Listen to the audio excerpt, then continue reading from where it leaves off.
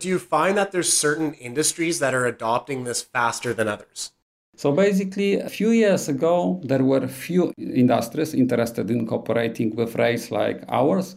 Today, the market is huge. That's why it doesn't matter that it's us, Banksa, MoonPay, Mercurio, Ramp Network. Probably much more companies will come up as well. And the market is opening for such companies.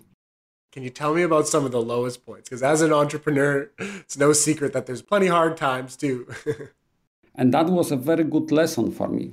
That time I understood that it's not important what I think is needed for the market. What is important is what market needs. So that experience taught me to listen to my customer, to ask them what they think, not just do what I think is best. And this was very, very important lesson, because after this lesson, I started to make things which were good for customers, not just good in my opinion.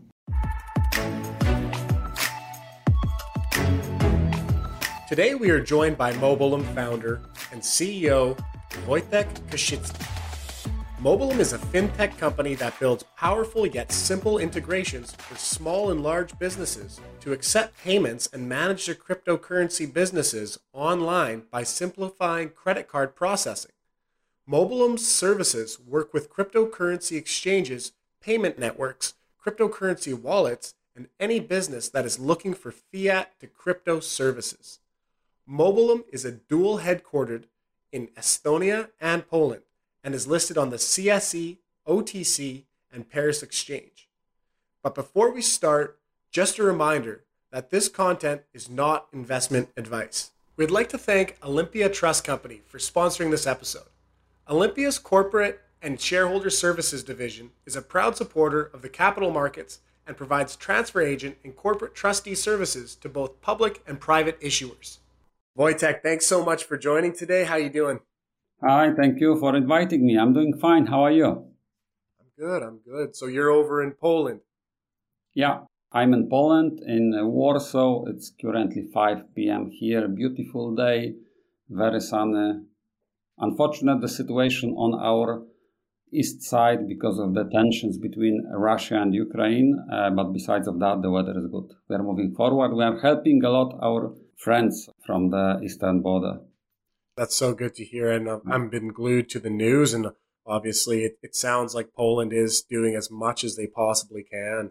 Anyways, to jump into it.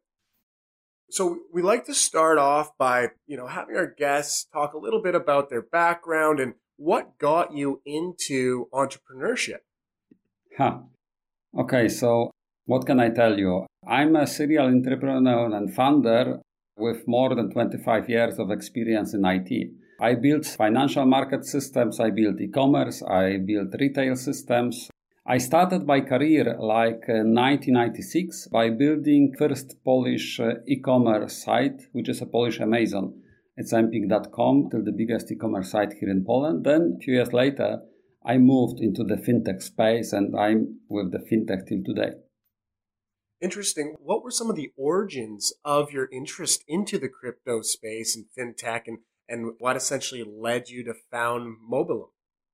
When I finished working for the e-commerce, I was invited by few people to build some systems in the financial space.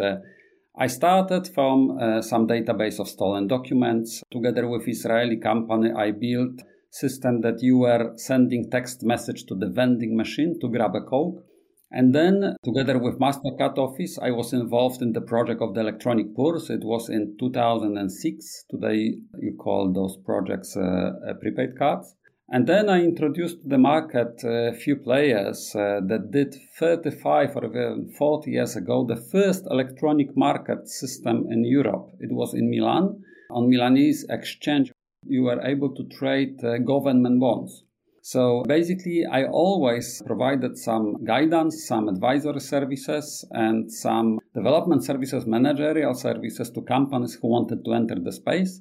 And that's how it happened. So for me, the movement into the digital asset space was like a natural move. Because for me, cryptocurrencies or digital assets in general is just another asset class.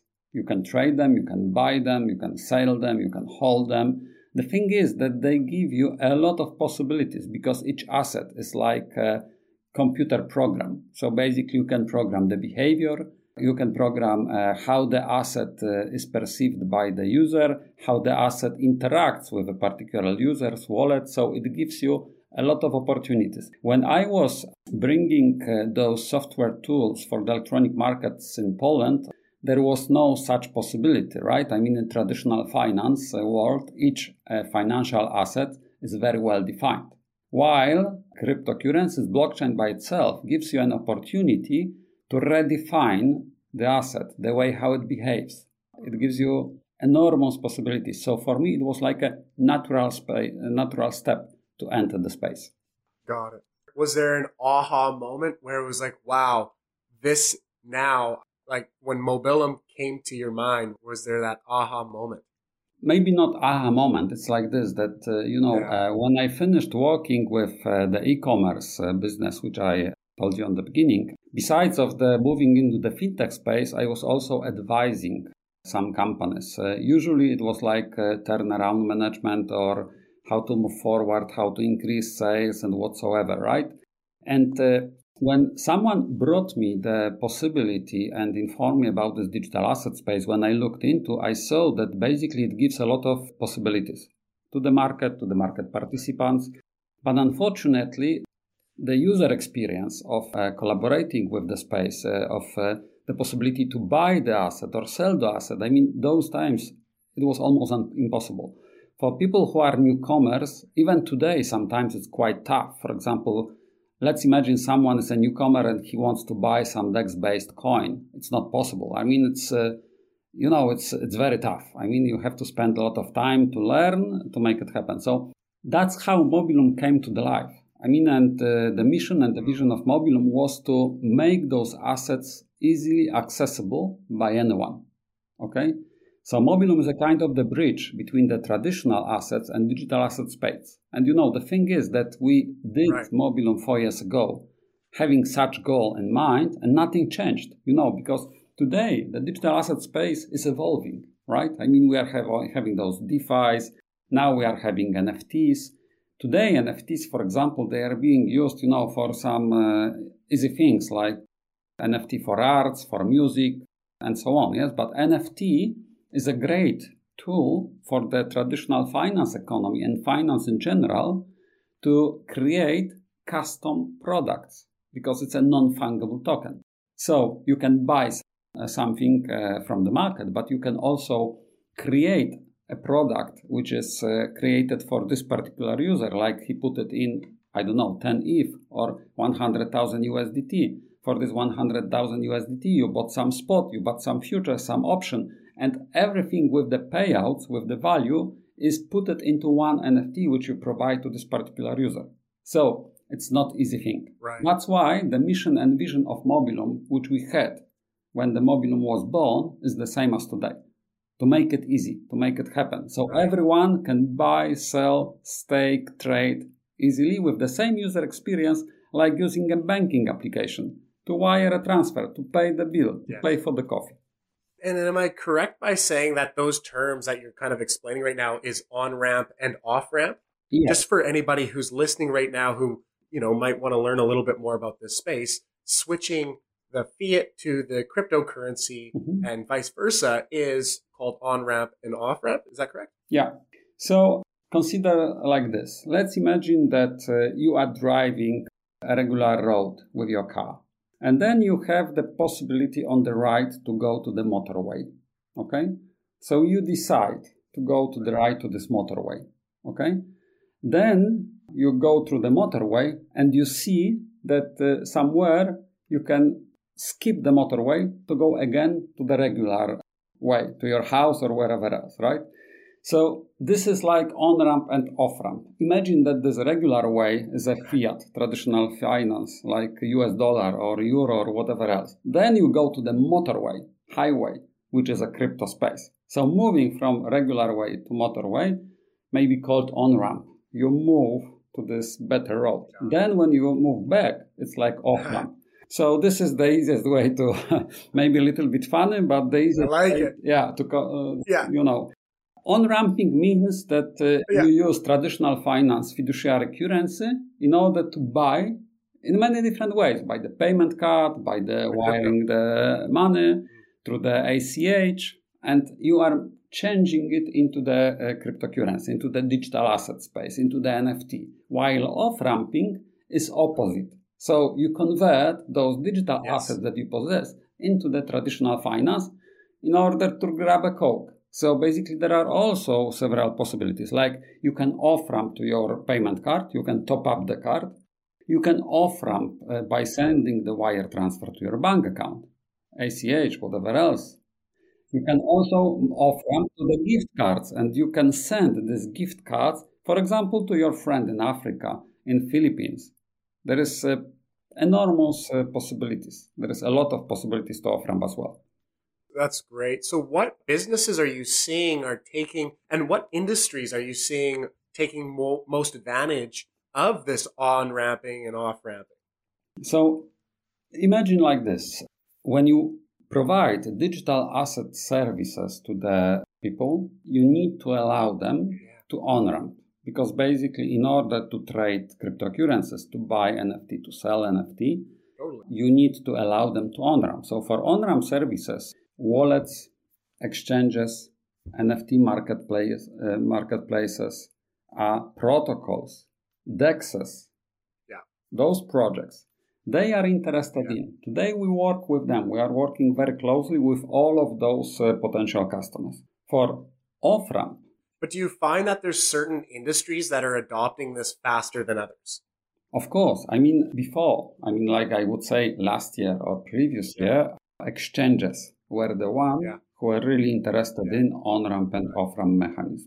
Last year, we saw a demand from wallets because wallets tend to be a kind of the exchange. So wallets are trying to compete with the exchanges in order to keep the customer with the wallet, to give them a possibility to swap coins, to on-ramp, to off-ramp. So basically the customer stays with the wallet. End of last year, beginning of this year, we see a big demand in NFT marketplaces, followed by the play-to-earn games.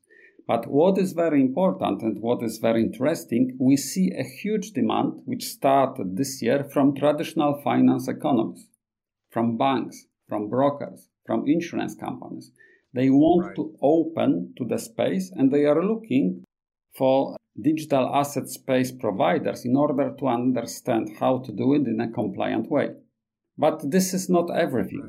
Regular businesses, shops, e-commerce are looking for a possibility to work with companies like ours for the off-ramp possibility. Why? Because they want to make it possible for their customers to buy goods and pay in the digital assets, in the cryptocurrencies. The thing is that they would like to receive fiat currency, not the digital asset. Why? Because it's easier for them to book. It's easier for them to calculate revenue, to calculate tax, and so on. So basically, a few years ago, there were few industries interested in cooperating with rails like ours. Today, the market is huge. That's why it doesn't matter that it's us, Banksa, MoonPay, Mercurio, Ramp Network. Probably much more companies will come up as well. And the market is opening for such companies. Right. You'd mentioned NFTs a couple times previously now, and I see that there's obviously inherent value. There's so much money being made off of all of these different obscure things that I just would have never thought had real value. Do you think that there is a bubble despite the true value that there is true value, but do you see that there is a bubble on top of that? You know what? I will tell you this in another way. When I started my business, 1996, as you remember, or you may not remember, there was an internet bubble. I mean, the internet was something very modest. A lot of companies jumped into, and 99, 2000, 2001, everything went down. It was like a big crash, right? There was an internet bubble. But then the companies that survived, mention few of them, like eBay, for example. They are now market leaders, right? So then we had another bubble, as you remember, when the crypto space was born, there was a bubble called ICOs. I saw so much stupid projects. They should never be funded. They were funded because the investors had FOMO, fear of missing out. They were putting money in everything what was just a name of ICO, right? Then the market went down, but some projects which were well structured, which really had some idea behind, are now leading the industry, right? So it's the same like today. It's happening with NFTs. It's some novelty. And of course, when the novelty comes, there are people who really want to bring something significant for the community, who really want to contribute. But there is also a lot of scammers. There is also a lot of crazy ideas and so on, yes? So we will see in the future in which direction it will go. But it's like this, that there is no good idea without some exercises, without some, possibilities to make things wrong, to make things well, yes? I mean, we are learning, and it's learning by doing. Sometimes you go into the wrong direction. But I will tell you something. It's better to fail than just sit and do nothing. Yeah, no, absolutely. And these new emerging industries, they need capital. Of course. And I think that sometimes bubbles are just a byproduct of these emerging industries. It makes sense. And that's what drives our capitalistic society, a lot of it. So is there certain areas and developments in the crypto space? Of course, you have your niche, but besides your own niche, is there certain areas of the crypto space that you're most excited about? Yeah. You know what? As I told you on the beginning of Mobilum, of the development of Mobilum, when we bootstrapped the company, we wanted to be the bridge between digital asset space and the traditional finance. And the funny thing is that today, this convergence between those two is something that is exciting most, because we just discussed about the NFTs. NFTs are today only used for some funny purposes like those crazy images whatsoever, yes? But NFTs are the great tool for the traditional finance, for financial products. NFTs gives you the possibility to encapsulate in the smart contract, in a token, an agreement between two parties. In sense of the traditional finance, it may be agreement between bank who issues the product for the customer and the customer who buys the product and wants, by this investment, to get a yield. But the same NFT may be used as a kind of the confirmation of the agreement between two companies. They sign agreement. This is NFT. So the direction which we are going into is how to make those technologies accessible to everyone. We are working now to make the user experience from touching these different ideas the same like someone who would use the banking application or who would use eBay. You can compare it to eBay, right? It's easy. You go, there is one click, you buy. We want to make the same for the digital asset space. But there is also a risk. As we discussed already, there was internet bubble, then there was those ICO bubble. Maybe we have now NFT bubble, we will see. Unfortunately, when such things happen, there is a lot of scammers, a lot of people who want to do some crazy, nasty things for others, steal money and run away, okay? We are in a payment industry, right? Mobilum is a digital payments provider. So this part of the business is highly regulated. So it's like a regional business on a global scale, which means that we have to put a lot of attention to the compliance, to the anti-money laundering policies, all of those things that make the interaction between the customer and the financial company, no matter whether it's traditional finance or digital asset space, safe and secure. So there is a lot of developments in this space. Yeah, speaking of regulation, I always love to ask, how has your role changed from pre-IPO, being a pre-IPO company, a private company, to a post-IPO company? Can you speak from a regulatory standpoint, and just an everyday kind of what you're up to standpoint? Yes. So the good thing is that this is not my first public company. I was involved as you remember, on the beginning of my career, I was involved in electronic markets here in the region. I have two companies who are stock listed in Poland. So me, entering into the space is just learning what are the differences between the Canadian market and the European market, right? But I can tell you one thing for sure. When you are a private company, the only idea you have in mind is to bring the best product ever to the market, okay? And to make money on it. To find customers, to convince them, to elaborate about the product, to make everything what is possible so your customers will buy the product for the benefit of their users.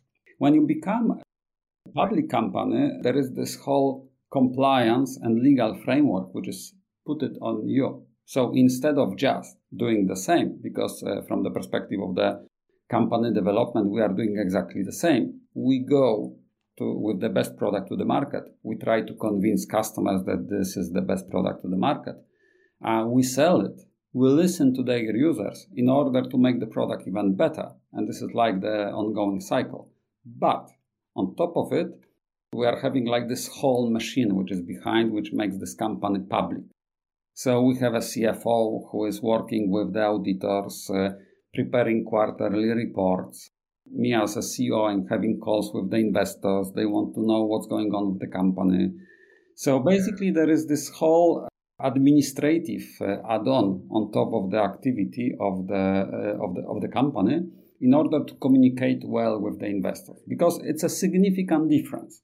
While Mobilum was a public company, if I wanted to have an investor, I just made a meeting with a person, with this particular person. I showed him the deck, we were discussing, elaborating, and once he was interested in, we were just signing agreement and so on, and that's it. On the public market, your obligation is to provide the correct information about the company state to everyone who is the investor on the same moment. So you cannot do like things like this, that you know this investor better, so you tell him more. This investor you don't know, so you don't tell him more, right? Because it's illegal. I mean, you have to treat all of the investors same way. So there is this additional, I would say, administrative framework on top of your business, which you have to follow. Right.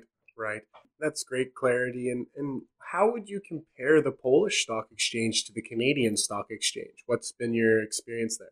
I'm still learning. There are some differences, but there are some similarities. So first of all, you have this blackout periods. So if there is a specific news that you are going to release or some significant agreement that you are signing and you know it by yourself and you know that other employees know it by themselves as well, you enter the blackout period, right? So you are not allowed to do any trades. You are not allowed to communicate with the investors about this blackout period, even about the fact that you are in the blackout period, right? So it's the same, right? In Europe, we have the same. There are some differences, like in Europe, you issue shares in a different way, right, than in Canada. I believe that also there is a lot of local regulation. So there is a difference on the Canadian Stock Exchange, and there is a difference on Toronto Stock Exchange and other stock exchanges as well. But there is one thing in common, right? I mean, why someone would agree to go and make this company a public company if there is so much additional requirements and this whole legal framework, compliance framework put on top? Because of two reasons. First of all, access to the capital. Public company means you have the access to those investors. You can issue new shares. If the company goes well, the shares go up. New investors will sign up, will subscribe to your shares, and the company has much easier the capital to grow, right? So this is like first added value. Second added value is the leverage. Because basically if your company is private, the value of the company is exactly the value that this company generates. So for the owner of the company, if the company generates 1 million, he has 1 million. On the stock exchange, there is a difference because investors do not buy current state of the company. They buy future. They buy what they think the company will be in 2 years, in 3 years, in 4 years. It's called leverage. So the company which does 1 million yearly may be worth 100 million at the stock exchange. What it means for the current shareholders? It means that they raise capital much cheaper than if they would just have to borrow or put it from their own pocket, right? So there are pros and cons. If you have a business which requires capital, which is not the cash cow, but has some risk in investing behind stock exchanges for you.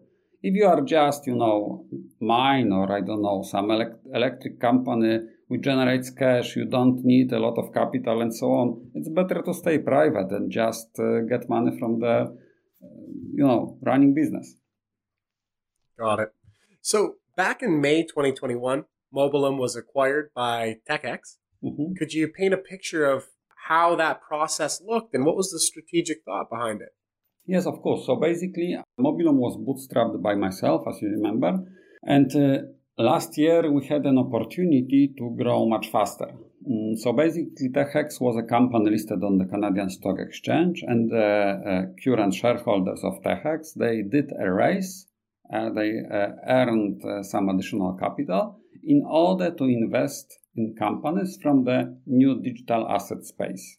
We met with them, we presented our strategy, our goals, and basically we agreed that such a merge, takeover of my company, Mobilum, by the TechX, was a good thing for both. For my company, because we get additional capital for the growth, and for TechX, because TechX became the 100% shareholder of Mobilum, a fast-growing company. I became one of the largest shareholders of TechX in such a sense, so you may say that Mobilum became a public listed company. Then we decided that this is a good direction and we rebranded the whole TechX into the Mobilum. So now we have a Mobilum technology listed on the Canadian Stock Exchange with different companies which are regional, because as you remember, I told you that already, payments is very regional business because you need to follow up local regulations. You need to monitor the local law and you need to report to local bodies, anti-money laundering, Right. Some, government regulations and so on.